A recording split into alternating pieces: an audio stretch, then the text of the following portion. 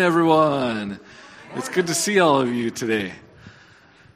Yeah, it's good to be in the house of the Lord and be able to fellowship with all of you and to sing with all of you and learn more about Jesus as we go through the message and learn new things and try different things and get stretched and move out of our comfort zones a little bit. So let's open in a word of prayer. Jesus, we thank you so much that we can come into your presence and come into your house and gather in your name. We thank you for that incredible freedom, both as a national freedom, Lord God, and that we have the freedom to come into your presence before your throne, that we have that privilege to approach you, the God and master of the universe. God, we pray that you'd be with us this morning, lead us nearer to you. In your name, amen. Amen. All right, you can go ahead and stand if you can, and we will start with Build Your Kingdom Here.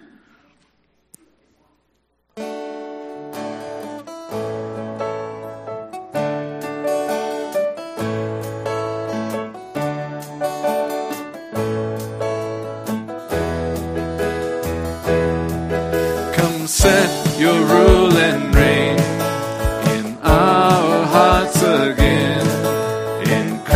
In us we pray, unveil why we're made. Come set our hearts ablaze with hope like wildfire in our very souls. Holy Spirit, come invade us now. We are your church, we need your power in us.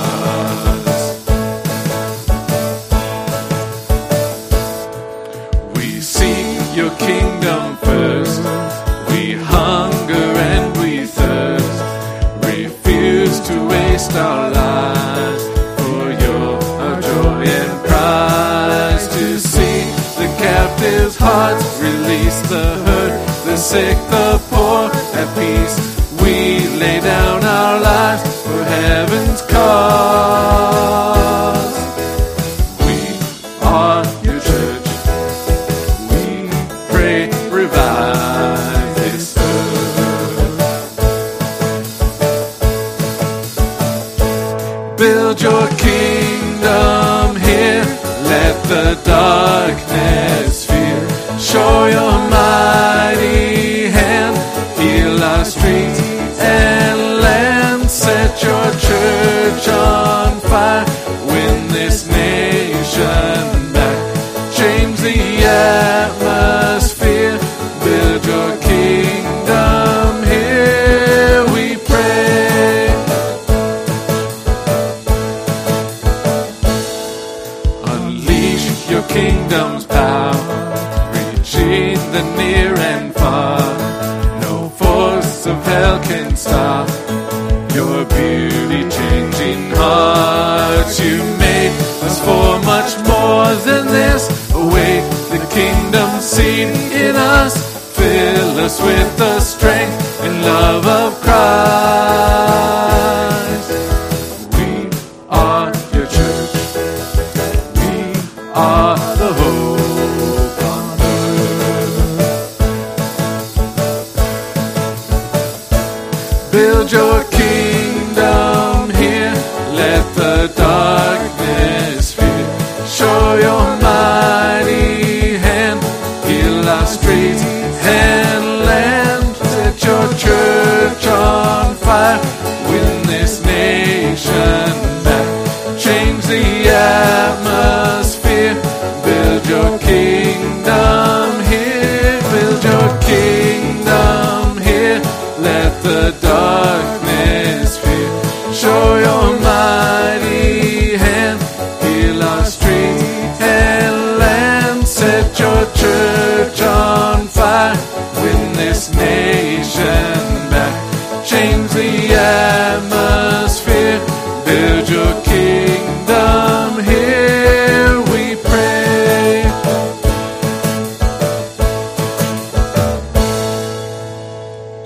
Amen. Amen.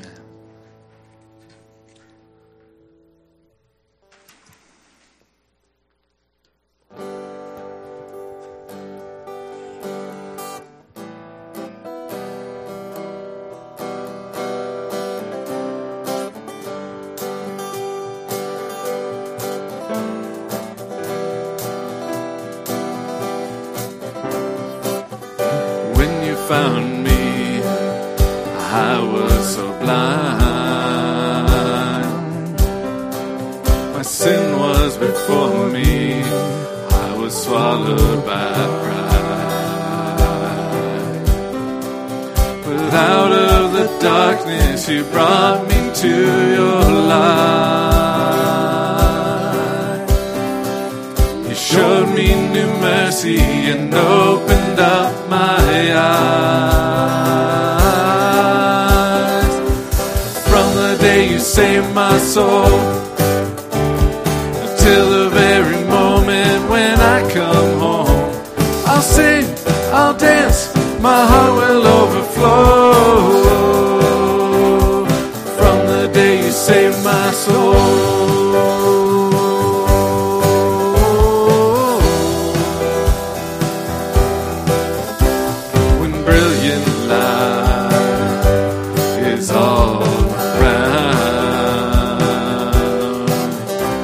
An endless joy is the only sound. Oh, rest my heart forever now. Oh, in your arms I'll always be found. From the day you saved my soul till the very moment when I come home, I'll sing, I'll dance, my heart will overflow. From the day you saved my soul.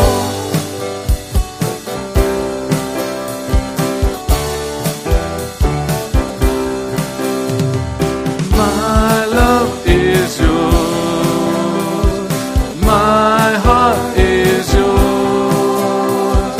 My life is yours forever. My love is yours. My heart is yours. My life is yours forever. From the day you saved my soul till the very moment when I come home, I'll sing, I'll dance, my heart will overflow. From the day you saved my soul, from the day you saved my soul, till the very moment when I come home, I'll sing, I'll dance, my heart will overflow. From the day you saved my soul.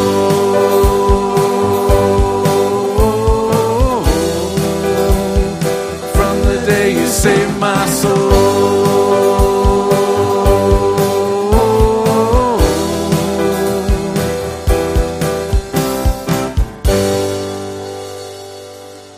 Amen. Do you remember that day? The day he saved your soul? What a glorious day. What a glorious miracle that he does in each of us. At this time, we're going to take a moment to pray for the offering. It's such an amazing privilege to be able to give back to the maker of the universe, the one who's given us everything. And we get to give back to him. Lord, we thank you for that privilege that we can give to you. We can come to you. We can give back to help build your kingdom. God, we thank you that you involve us. God, that we are a part of your plan. You don't just do everything for us, but we are a part of your plan, of your will. And we thank you for that. We pray that as we give, that you would use our gifts, use them for your kingdom, in your name. Amen. The offering plates are up front if you'd like to give here in person, or you can always give online at glendiveag.org.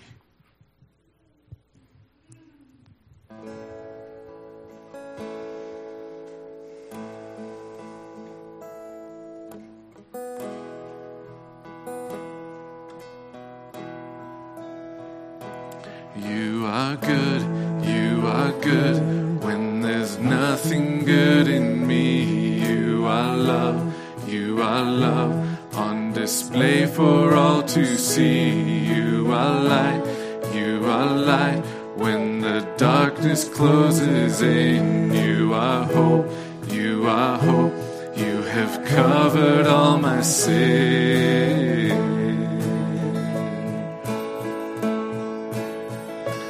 You are peace, you are peace. When my fear is crippling, you are true, you are true.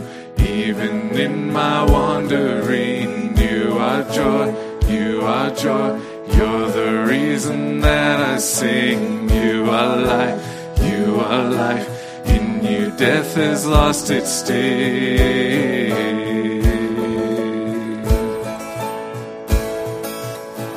And oh, I'm running to your arms, I'm running to your arms. The riches of your love will always be enough. Nothing compares to your embrace. Light of the world forever reign. You are more than my words will ever say. You are Lord, you are Lord. All creation will proclaim. You are here, you are here. In your presence I'm made whole. You are God, you are God. Of all else I'm letting go.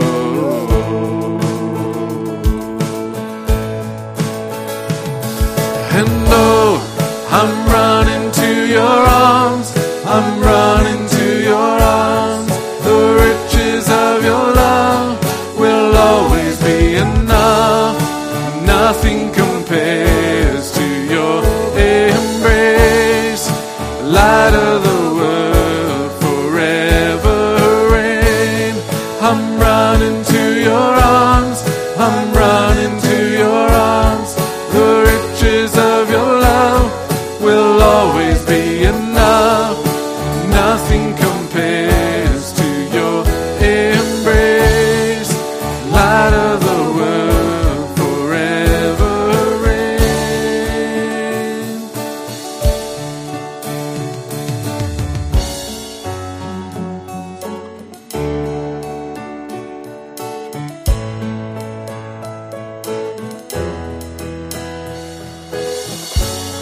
My heart will sing no other name. Jesus, Jesus.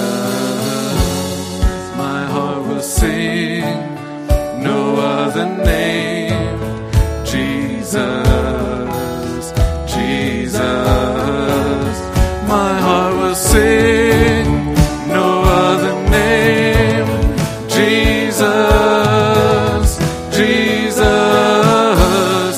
My heart will sing no other name. Jesus, Jesus. I'm running to your arms, I'm running to your arms. The riches of your love will always be enough. Nothing compares to your embrace. The light of the world forever reign. Nothing compares to your embrace. Light of the world forever reign.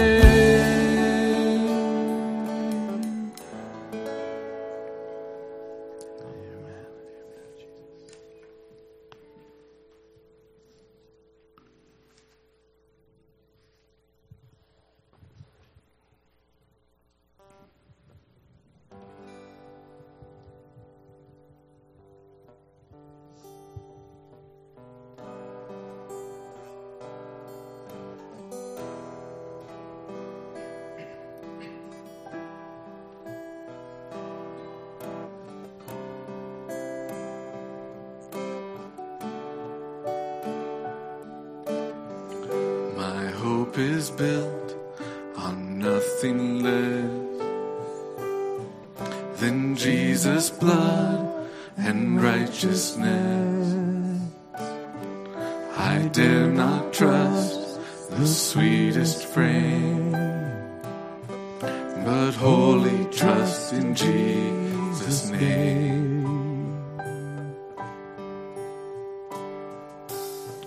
My hope is built on nothing less than Jesus' blood and righteousness. I dare not trust the sweetest frame, but wholly trust in Jesus' name. And Christ alone, the cornerstone, the weak made strong in the Savior's love through the storm. He is Lord, Lord of all.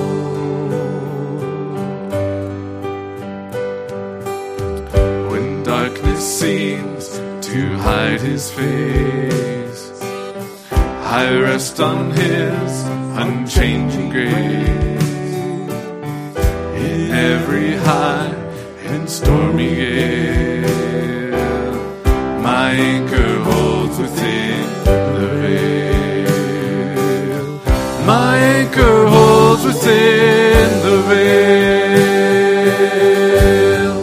And Christ alone, the cornerstone, the weak made strong in the Savior's love through the storm. He is Lord, the Lord of all. And He is Lord, Lord of all.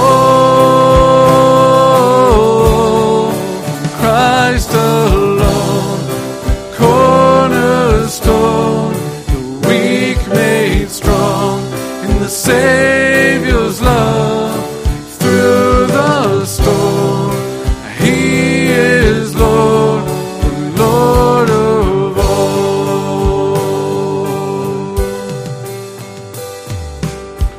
When He shall come with trumpet sound, oh, may I then in Him be found, dressed in His righteousness alone,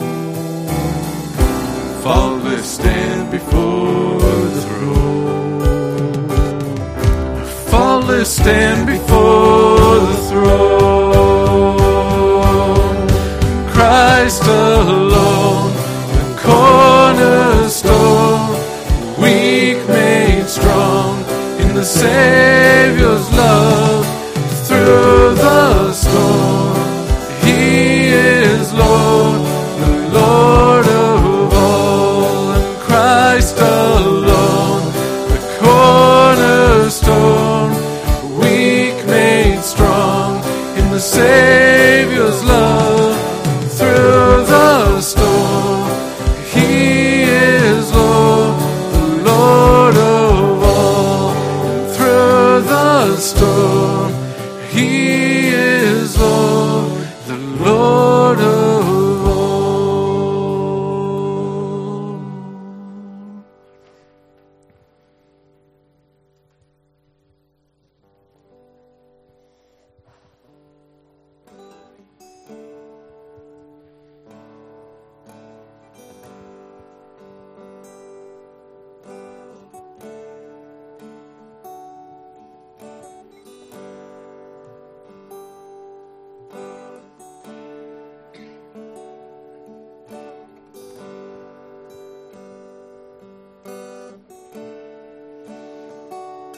There's a place where mercy reigns and never dies. There's a place where streams of grace flow deep and wide, where all the love I've ever found comes like a flood, comes flowing down. At the cross, I surrender my life. I'm in awe of you. I'm in awe of you. Where your love ran red and my sin washed white. I owe all to you. I owe all to you, Jesus.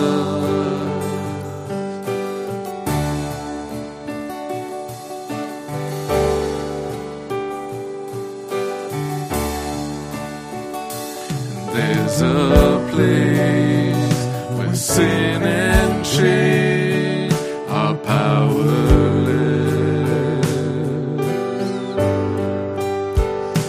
where my heart has peace with God and forgiveness, where all the love I've ever like a flood comes flowing down. At the cross, I surrender my life. I'm in awe of you. I'm in awe of you. Where your love ran red and my sin washed white. I owe all to you. I owe all to you. At the cross, I surrender my life. I'm in awe of you. I'm in awe of you. Where your love ran red and my sin washed white. I owe all to you. I owe all to you. My hope is found here on holy ground. Here I bow down. Here I bow down. Here, arms open wide. Here, you save my life. Here I bow down. Here I bow down. Here, my hope is found here on holy ground. Here I bow down.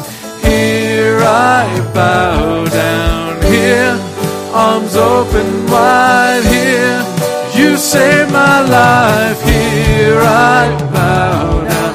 Here I bow. At the cross, I surrender my life. I'm in awe of you. I'm in awe of you. Where your love ran red and my sin washed white. I owe all to you. I owe all to you. At the cross, I surrender my life. I'm in awe of you. I'm in awe of you. Where your love ran red and my sin washed white. I owe all to you. I owe all to you, Jesus, Jesus, Jesus.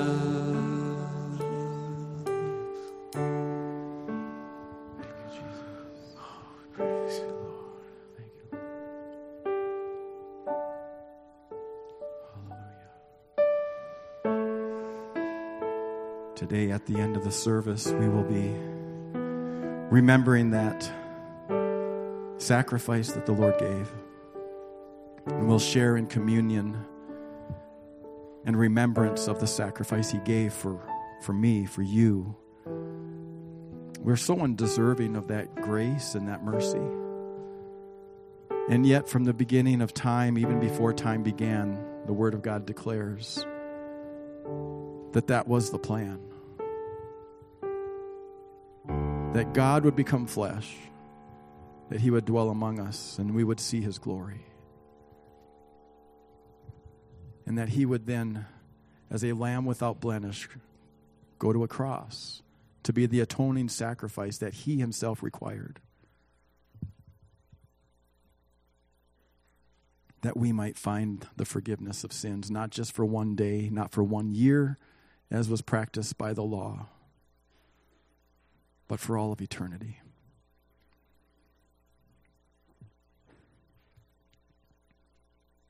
Lord, thank you for the sacrifice you gave, for making a way for us to know you.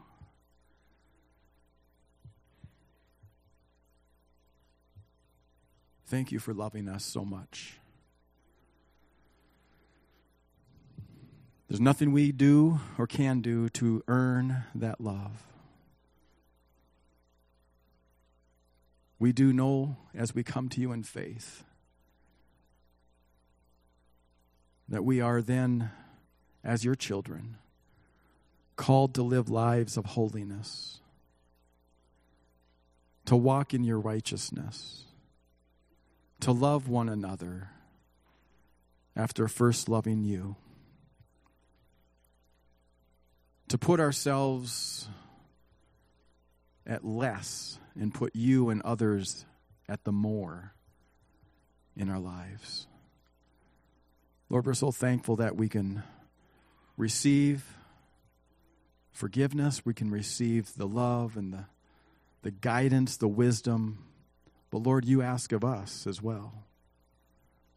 And so, Lord, I give myself to you once again, not because I needed to for the sake of my salvation, but for the sake of my obedience, to respond, yes, to the drawing of your Spirit in my life. As we all commit ourselves once again into your hands to listen and to obey, to prove our love to you by saying, yes, sir. Jump, how high? I pray, Lord God, that you will receive our love, receive our commitments, and lead us by your Spirit as only you can. There are many needs that are here, Lord, and as we gather in your house of worship, we also pray for the needs that are among us. You know what they are. And in our small groups, we will have opportunity to lift up specific needs, to look to you for the miracle that we so long for. And while we have our desire, we have our thoughts, and we certainly have the plans that we think would be good, Lord, overall and in everything, we pray for your will. Accomplish your will in our lives, I pray. And we thank you for that. Whatever it is you choose to do, in Jesus' name, amen. Amen. God bless you as you're seated.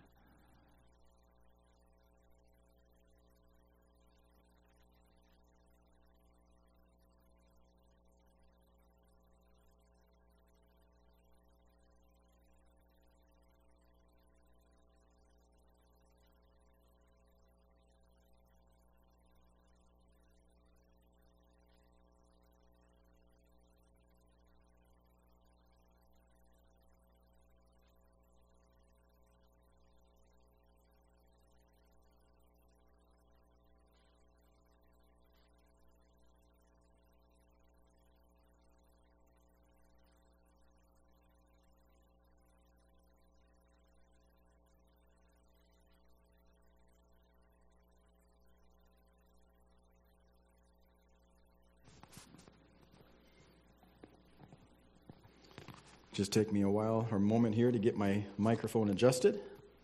We've got a new head mic. How do you like it? You like it? It's not like a big cotton ball in my face, no? Not that it was such a bad thing, but I'm not sure if I have this set just right, but we're going to give it a try. All right. Well, let's talk a little bit about what's happening in the church real quickly. You probably noticed that there's some empty chairs up here. We did reach out to find some ideas of costs for chairs, and we got some responses. And basically what you're looking at is two different companies that are probably competing at the highest level. After the service today, if you want to take a very close look, you sure can. We'll just move them off the platform, and you can sit on them, look at them. They are a little bit different cost. One is probably just a little bit more than the other. But the big factor depends on shipping. If we order 200 chairs, which is maybe the number, maybe less, we haven't decided on how that's going to go.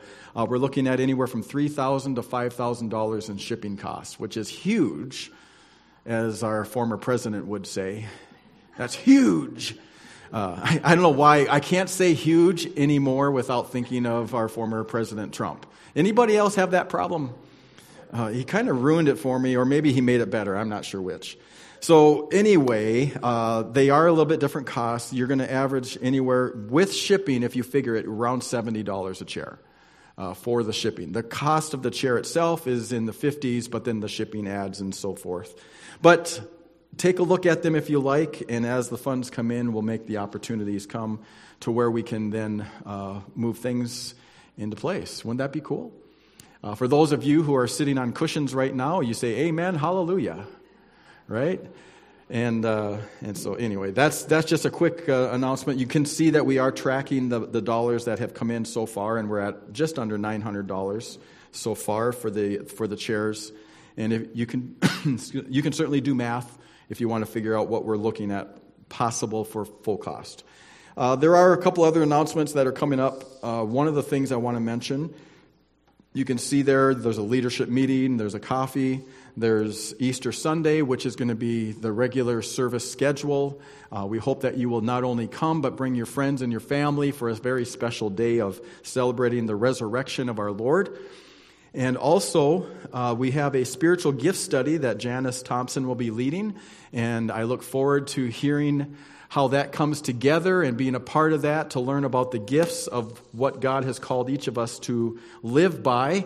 And we're going to have personal challenges that go along with that. It's not just a universal challenge, but you, as you've been told many times, have a gift of God that is just for you. What is God asking you to be a part of, and what is He asking you to do? So I think that will be a wonderful study. I think it goes for 3 weeks. I will not be there for the last one because of district council that will be during that same time. Kids Ministry Parents Night Out is also coming up. And so those are your announcements for the day. Pretty exciting. Amen. Things are happening.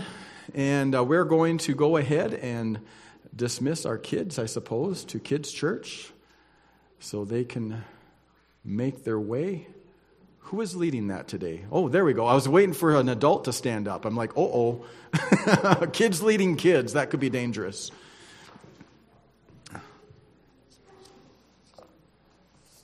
Thank you so much for taking those kiddos downstairs to learn about Jesus. Hallelujah. As they are going, turn in your Bibles, if you will, to Galatians chapter 4 and get ready to discuss some things together as a group.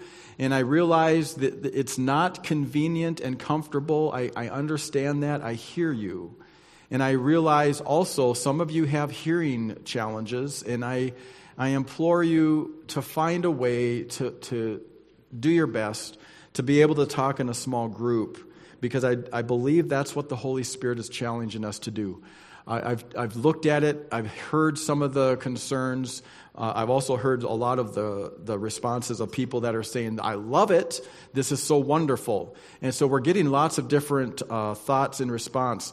But I do believe at this time, for now, we are doing what God's asked, is to allow for you the opportunity to share together.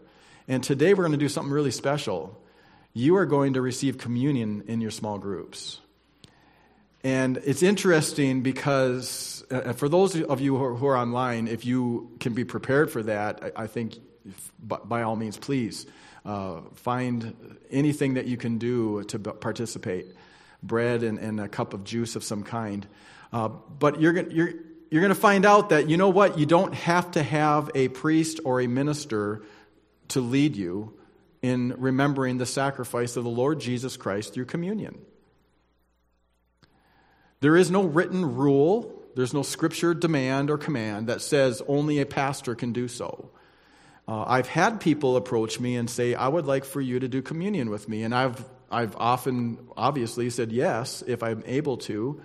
But you, as a follower of Christ, can also have communion as often as you would like. That is not sacrilegious. That is something that is open for you to participate in as a family, as a group of friends that are together at a study, however you feel led to do so. And we're going to actually practice that today. So take a few moments now, find some people to sit around and enjoy a small group of 4 people or so. And please do your best to mingle in with people that maybe you haven't been with before. Get to know someone else. It's okay to expand your horizons a little bit. Do your best to make it comfortable. If you're young and spry and mobile and flexible, you can be the one to turn around in the seat and let the less flexible sit forward in that comfortable pew. How about that? Would that work? All right, you're looking good. We got 2 here. We could probably make that a 4.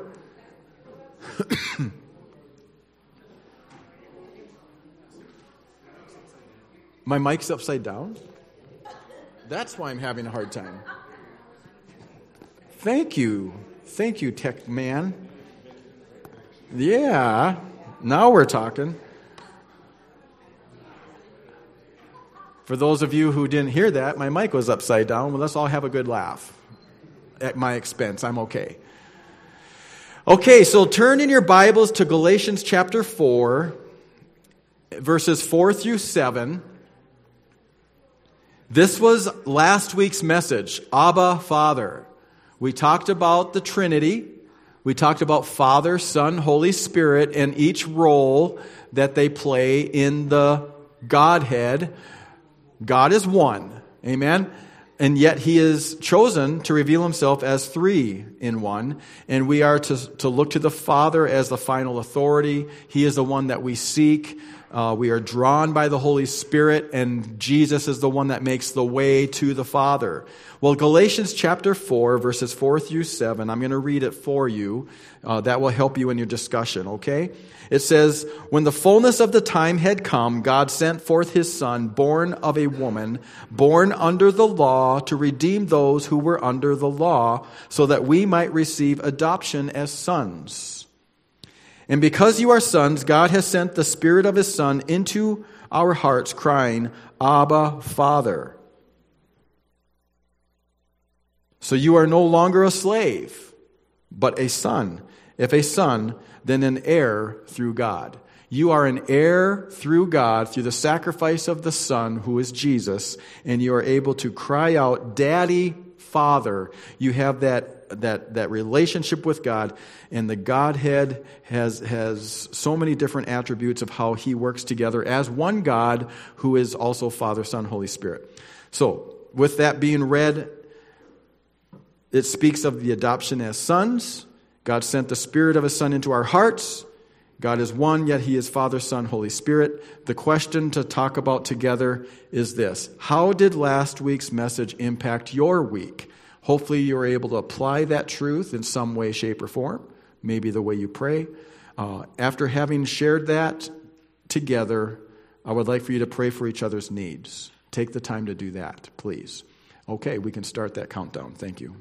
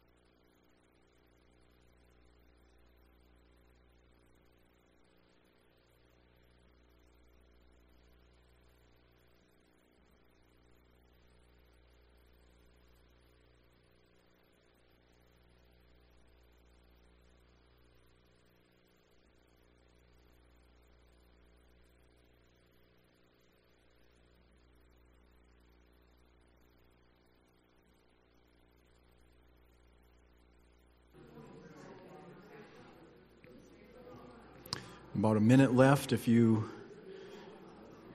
have some time to pray for each other, that'd be awesome.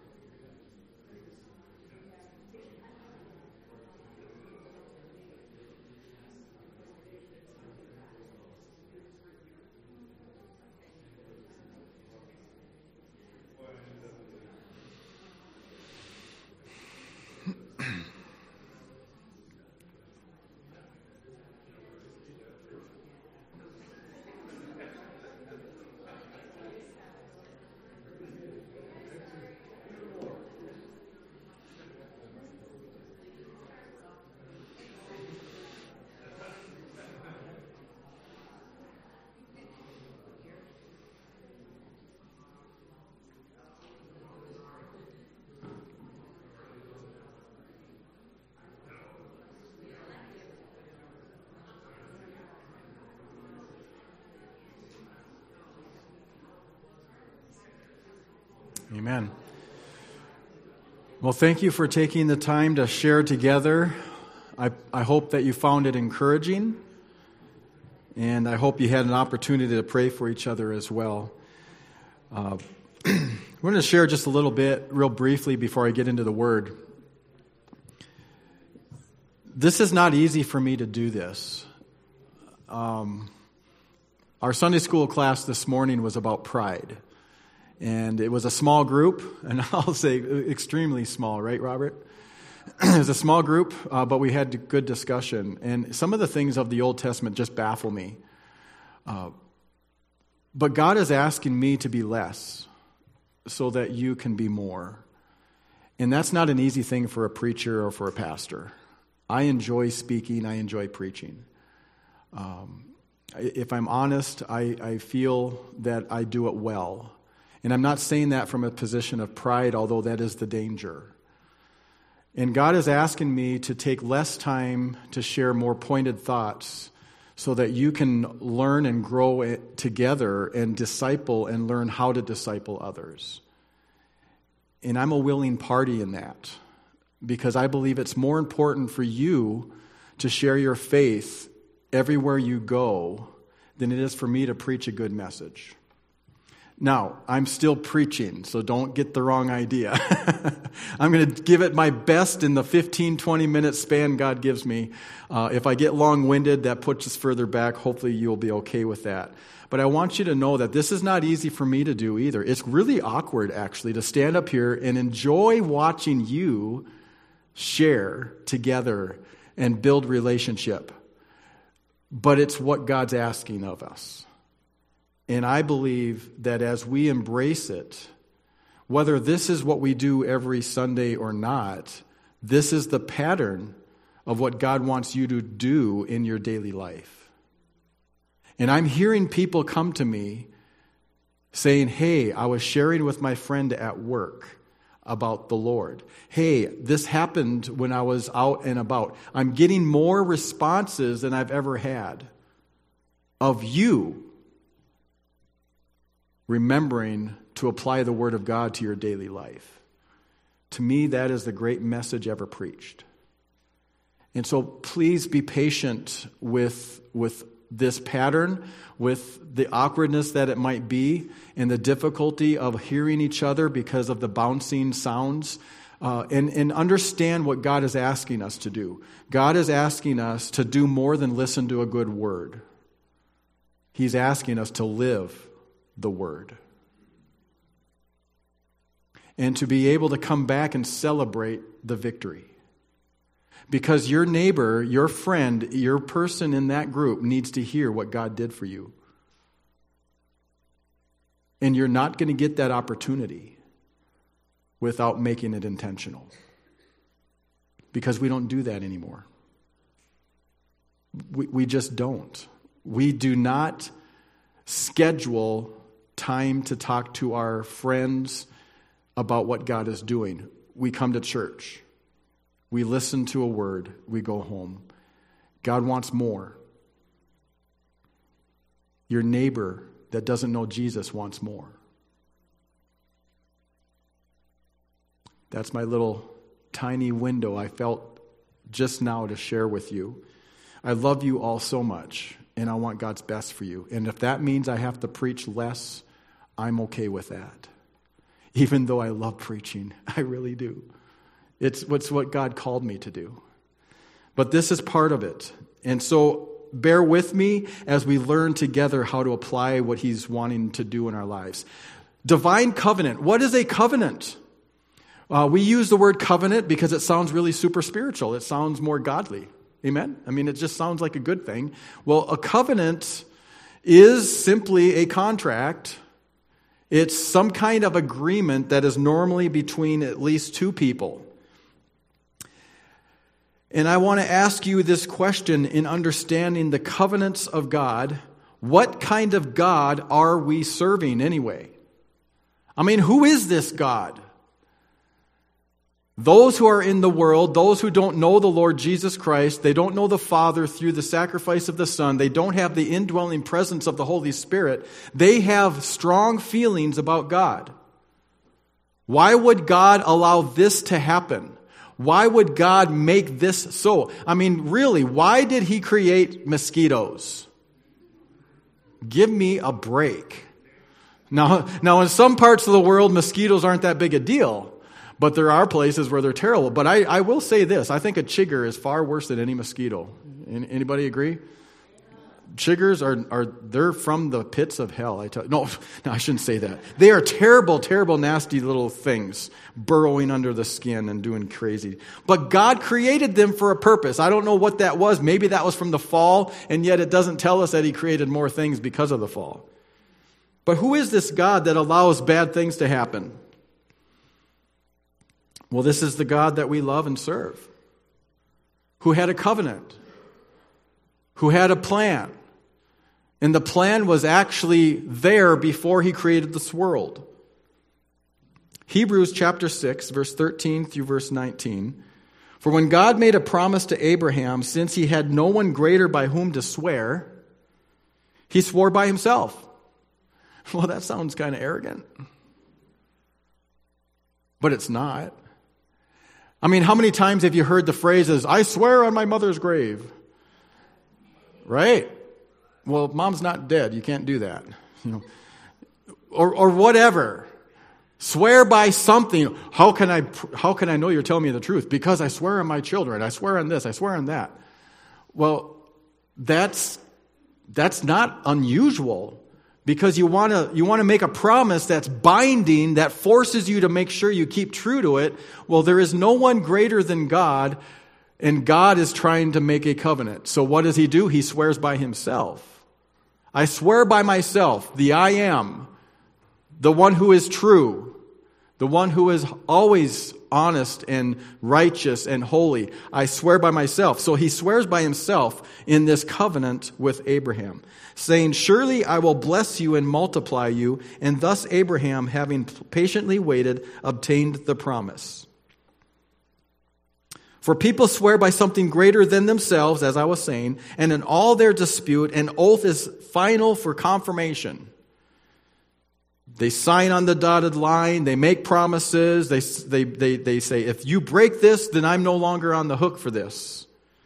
So when God desired to show more convincingly to the heirs of the promise the unchangeable character of his promise, he guaranteed it with an oath, so that by two unchangeable things in which it is impossible for God to lie, we who have fled for refuge might have strong encouragement to hold fast to the hope set before us.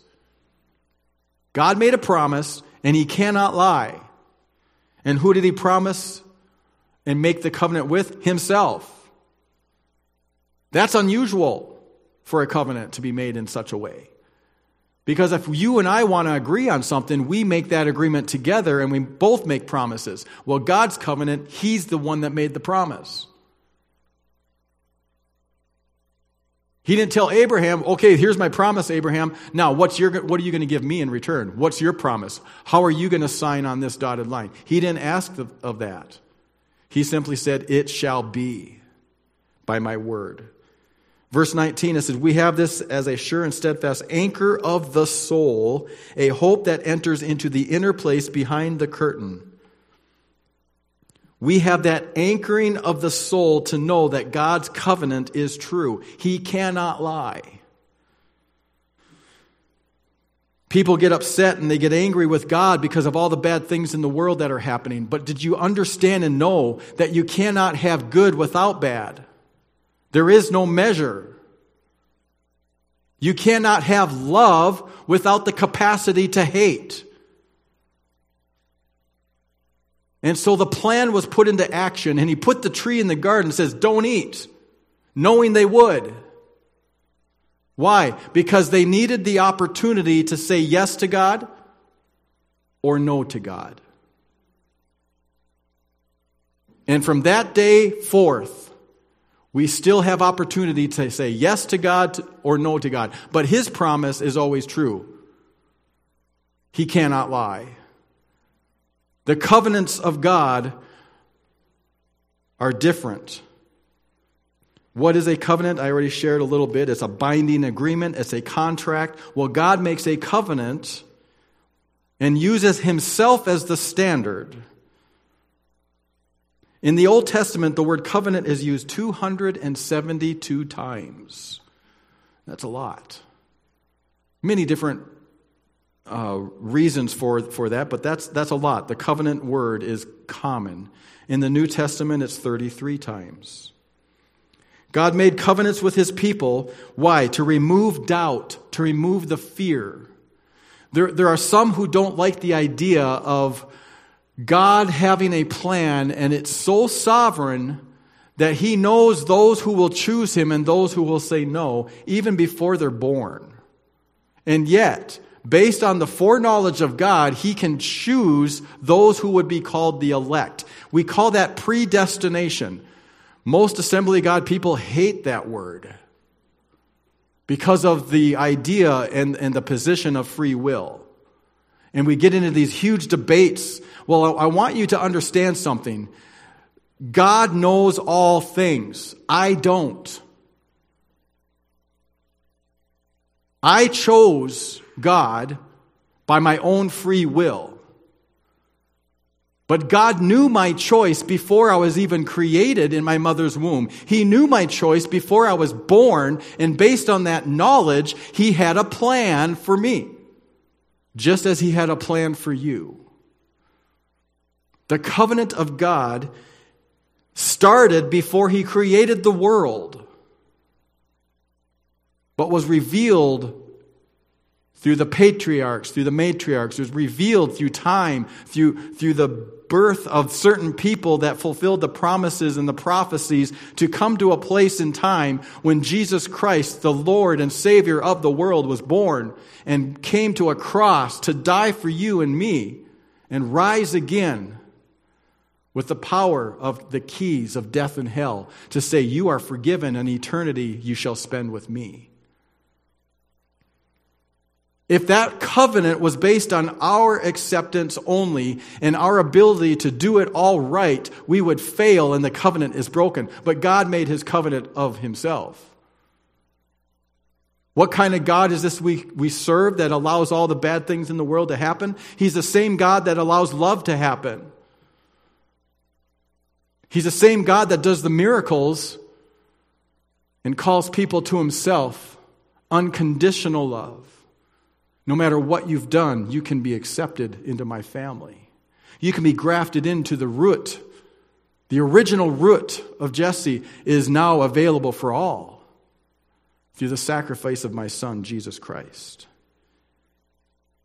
God made an anchor for our soul by making the promise. That's what verse 19 says. If you look back at Hebrews chapter 6, verse 16, well, actually, I'm still there. For people swear by something greater than themselves, and in all their dispute, an oath is final for confirmation. God's covenants are legally binding promises. They are oaths that he makes of himself to himself, not forcing our hand to be a part of such a thing for his promise to be true. His promise is true. All who come to him shall be what? Saved. That's his covenant. Why did he make a covenant then, if we're not required to sign on the dotted line to make it so? Why did he do such a thing? He did it for our benefit. The same reason that he spoke of the predestination plan and the elect and the chosen was for your benefit, to know that God is so amazing that he knows me and he knows what I'm going to do, and based on that foreknowledge, he has a plan in place. Not so that we could walk around and say, you're destined, you're not. You're predestined, you're not. Why is that truth so powerful? Because I know you can't surprise God. And I know his promise is always true.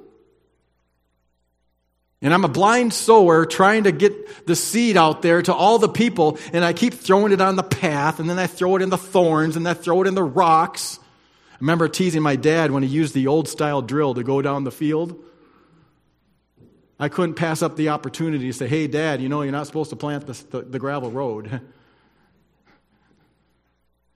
Well, of course, he wasn't planting the gravel road, although there were some seeds that were dropping once in a while. And the birds came along and they had a feast, right? Well, that's not where you grow crops. Where do you grow the crops? You put it in the good soil. Well, if I knew the predestined will of God, I'd only choose the good soil. Put it in the good places where only those who are elect would receive. And they would respond and they'd be saved. And I'd never have anybody say no. Wouldn't that be wonderful? No, that'd be terrible. I'm absolutely blind to that predestined understanding and knowledge of God. And so I put the seed every way I can, every person I can, hoping that they are good soil. Because only God knows those things. Well, why does God tell us these things? He tells us for our benefit, to know that he is such an amazing God that he knows our beginning and our end. And you can trust him. That's why he made the covenant. For your benefit. God's covenants are unilateral. Most covenants are made between people. They're bilateral. If one breaks it, it's off. But God made that covenant knowing that he is the one of whom he makes the covenant with. He doesn't do it bilaterally. He did it unilaterally. God's covenants only depend on him. They are not conditional. You can think of another covenant that's quite common. It's called the Noahic covenant. What was that? God will never destroy the earth by water again. Granted, he's going to destroy it by fire, but not water. And we know that promise is true, and he put a sign in the sky to remind us of his promise. Everybody knows what that promise symbol is? It's a rainbow. And the understanding is there was never a rainbow before that day, and it's very likely true. Because there was no need for rain. It was simply the dew of the land that fed the moisture to the ground to create the plant life. And there was underground flowing rivers. But there was no need for rain. Therefore, there was no way for the sunlight to hit those rays after the cloud goes through and create the prism reflection of a rainbow. But ever since the flood, there's been rain. The earth opened up and burst forth from the ground. More water came from the ground than from the sky. That's what the Bible says. And God made a promise. If you stop being bad people, I'll never destroy the earth again with water. No, he didn't do that, did he? He knows we're not good. He made his promise, and the promise is true. Because he makes that covenant of himself. The Abrahamic covenant is what we read in Hebrews chapter 6. Genesis chapter 12 is where I'd like to look now and look at that just briefly. Genesis 12 verses 1 through 3. Now the Lord said to Abram, "Go from your country and your kindred and your father's house to the land that I will show you, and I will make you a great nation. I will bless you and make your name great so that you will be a blessing. I will bless those who bless you, and him who dishonors you I will curse. And in you all the families of the earth shall be blessed." If we jump ahead to chapter 15,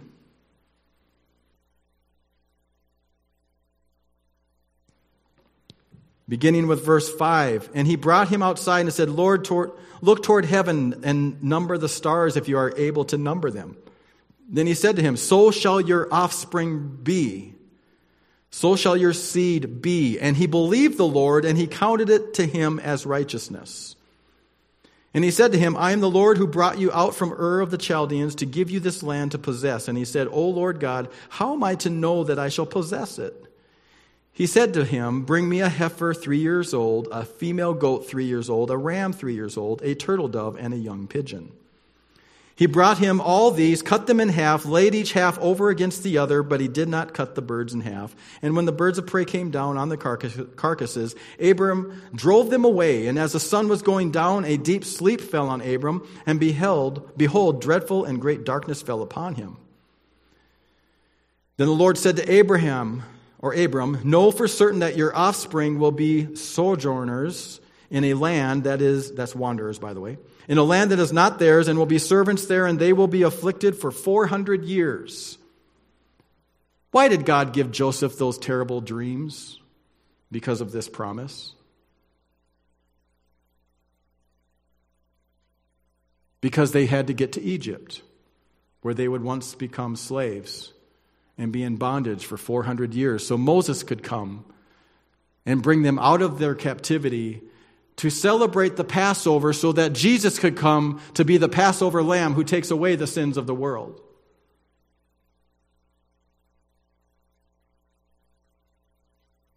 But I'll bring judgment on the nation that they serve, and afterward they shall come out with great possessions. As for you, you shall go to your fathers in peace. You shall be buried in a good old age. I'm almost there to where I want to read. And they shall come back here in the 4th generation, for the iniquity of the Amorites is not yet complete. When the sun had gone down, it was dark. Behold, a smoking fire pot and a flaming torch passed between those pieces. That is, by the way, the Lord himself. We've heard of the fiery bush that doesn't burn up, and God spoke from that bush. Well, this is very similar to that because God himself went between the pieces. He walked through the blood of the sacrificial lamb. He walked through the blood of the sacrificial calf. He walked through the blood of those animals and birds. And he said, I make this covenant, and I am the one by which I make it. On that day, the Lord made a covenant with Abram, saying, to your offspring I give this land. To your seed I give this land. To your descendants I give this land, from the river of Egypt to the greater river and river of Euphrates. His covenant has been made. You can trust it to be so. How is it possible that the stars are going to be symbolic of the numbers of those that can say, Father Abraham? Because of Jesus Christ, who is the seed that was spoken of. Not plural, but the singular seed. And you can find that in Galatians chapter 3, verse 15.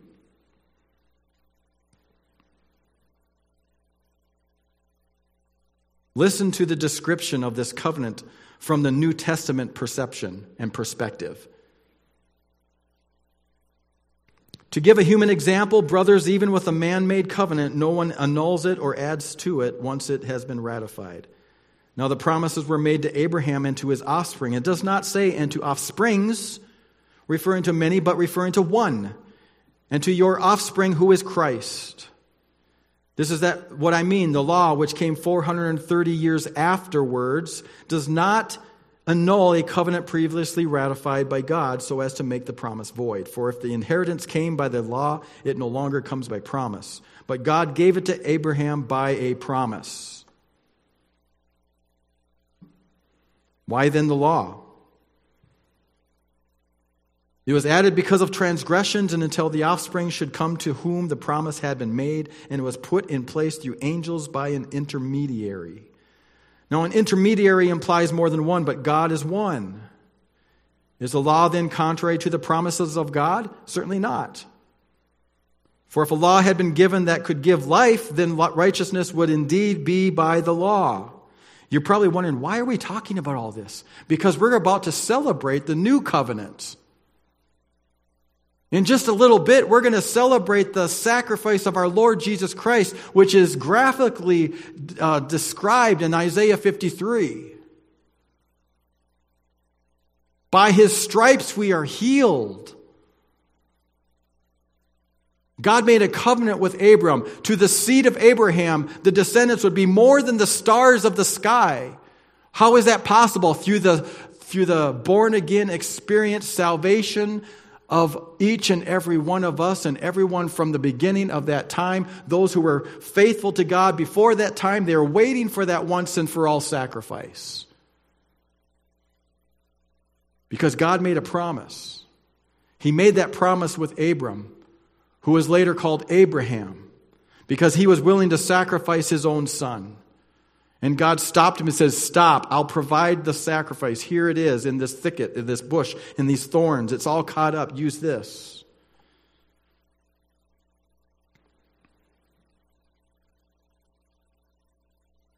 Scripture imprisoned everything under sin so that the promise by faith in Jesus Christ might be given to those who believe. That's verse 22. Now before faith came, we were held captive under the law, imprisoned until the coming faith would be revealed. Every year we had to sacrifice. Every year there had to be a blood offering because of the judgment of our sins. But God held back his judgment one more year because of the sacrifice we would bring. One more year he'd hold back. One more year he wouldn't come down with the hammer. One more year he would relent until the perfect one came. Verse 24, so then the law was our guardian until Christ came, in order that we might be justified by faith. But now that faith has come, we are no longer under a guardian, for in Christ Jesus you are all sons of God through faith. For as many of you as were baptized into Christ, who have put on Christ, there is neither Jew nor Greek, there is neither slave nor free, there is no male, no female, for you are all one in Christ. And if you are Christ's, then you are Abraham's offspring, heirs according to the promise. It's all connected.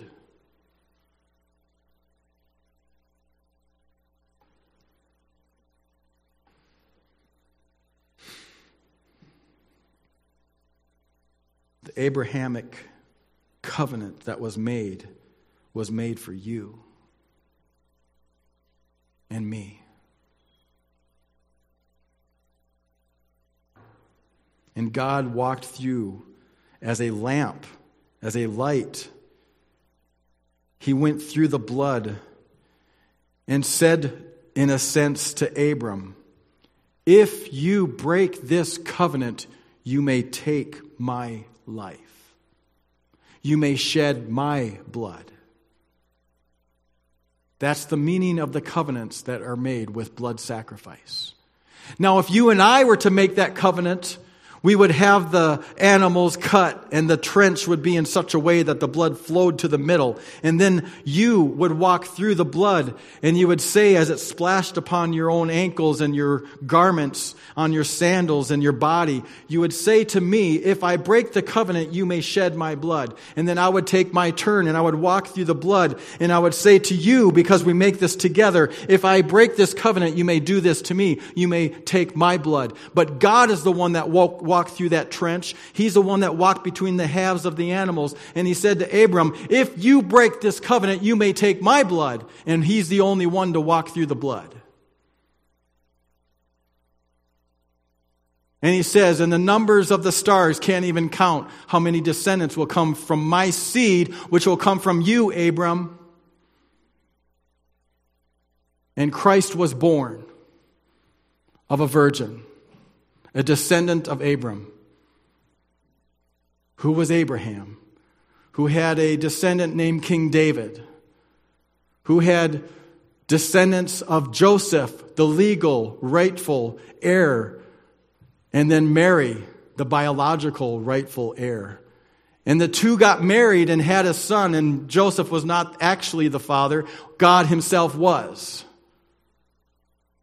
But the legal, rightful heir, according to the man's part in a marriage and the sonship of Jesus, was there. And then Mary created or allowed for that biological connection because it was her egg that was fertilized through the power of God in a miraculous way. It was not the seed of man, but the seed of God, if you will. And Jesus was born without the sinful nature, and then he lived a life of perfection without sin, and came to a cross to die for you and to die for me, and rose again on the third day. Because that's the kind of God we serve. One who makes a promise and keeps it. One who makes a covenant and says, if you break it, I'm the one that dies, not you. And now we are grafted into the vine. We are heirs of God according to the promise. We are heirs with Christ as sons and daughters of the King. And we have a way to the Father, and we are drawn by the Holy Spirit. Why? Because God has promised it so, and he does not lie.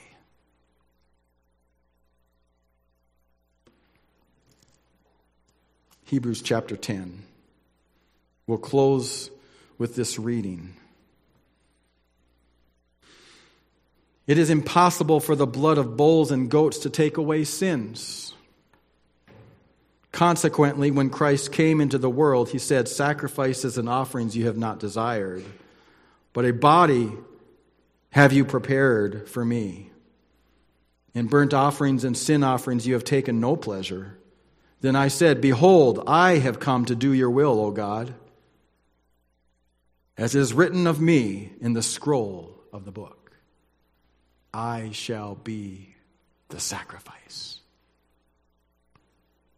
When he said above, you have neither desired nor taken pleasure in sacrifices and offerings and burnt offerings and sin offerings, these are offered according to the law. Then he said, behold, I have come to you to do your will. He does away with the first in order to establish the second, and by that will we have been sanctified through the offering of the body of Jesus Christ once for all. And every priest stands daily at his service, offering repeatedly the same sacrifices, which can never take away sin. But when Christ had offered all time a single sacrifice for sins, he sat down at the right hand of God, waiting from that time until his enemies should be made a footstool for his feet. For by a single offering he has perfected for all time those who are being sanctified. The Holy Spirit also bears witness to us after saying, this is the covenant that I will make with them after those days, declares the Lord. I will put my laws on their hearts and write them on their minds. And he said, I will remember their sins and their lawless deeds no more. Where there is forgiveness of these, there is no longer any offering for sin. Verse 19, therefore, brothers, since we have confidence to enter the holy place by the blood of Jesus, by the new and living way that he opened for us through the curtain, that is, through his flesh. And since we have a great priest over the house of God, let us draw near with a true heart in full assurance of faith, with our hearts sprinkled clean from an evil conscience and our bodies washed with pure water. Let us hold fast the confession of our hope without wavering, for he who promised is faithful. He who promised is faithful. The covenants of God are unchanging. And he swears by himself, because there is no one by which he can swear. He is the one who cannot, will not ever lie. And from the beginning of time, his covenant has been established. And it has been revealed through the centuries, from Abram, from Moses, from others who have followed faithfully, waiting for that one sacrifice that was promised, that through the seed, all nations would be blessed. And we are living in this age of grace where we can have a personal relationship with God through Jesus Christ our Lord. Why? Because that's the kind of God we serve.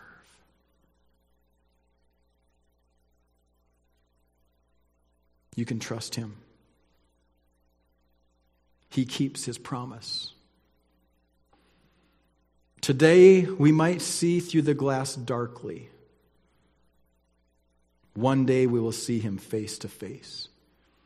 I don't know if you've had the opportunity to watch some of the Chosen videos. I appreciate them. I can't necessarily say, yep, that's chapter and verse right there. That's exactly the way it happened. There's some liberty that's being used to give a human perception of the disciples, which I think is kind of cool. I enjoy it. I don't know if the disciples were like that or not, but it's kind of neat to see them from a different idea. But what I really appreciate is how awesome it was to hang out with Jesus. I mean, what a guy. That almost sounds sacrilegious to say, but do you realize that your greatest longing should be to be with him? He's not scary. He's the one you want to sit with. He's the one when you walk through the doors, you're looking, where's Jesus sitting? Because I want to sit by him. Where's Father God? I want to know him better. He tells the best jokes. They're always clean. Right? What a guy. Do you long to be with him? Is he your joy? Is he your life? Is he your everything? He ought to be.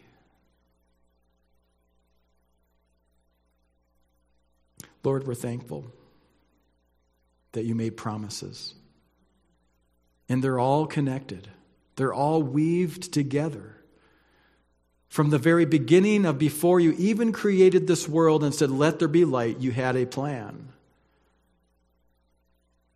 And then throughout the centuries, you revealed that plan, little by little. And it was a little confusing for a while. Even the angels longed to look into this mystery of what was to come. But now it's been revealed. We can see it with our eyes open. We know. We know what it was all about. We are living it. What a blessing to be born in the very last days. We think of how awesome it must have been to be there in the beginning, Adam and Eve and then the children, and wow, what a privilege it was for them to be at the very beginning of time. And here we are at the very possible last few years of what we would call time. And you chose to have us created for such a day. Thank you. Thank you for keeping your promise.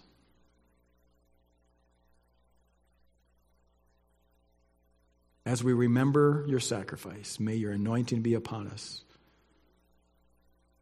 to apply your word and your truth daily. That we would be the disciples making disciples, unashamed and glad to share with another. I pray your blessing in Jesus' name. Amen. Take a few moments, if you will, and ask the questions that are on the bulletin. They'll be on the screen. What did you like most about the message today? What does it say about God? How can I apply this message to my week? And then in a little bit, we're going to share communion.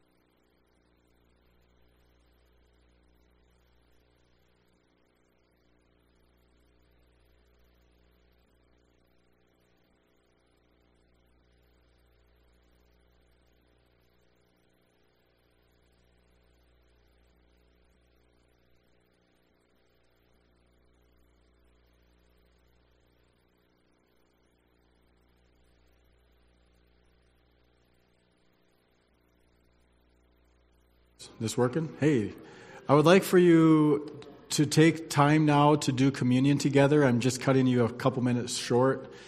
And pick somebody in your group to read from 1 Corinthians chapter 11,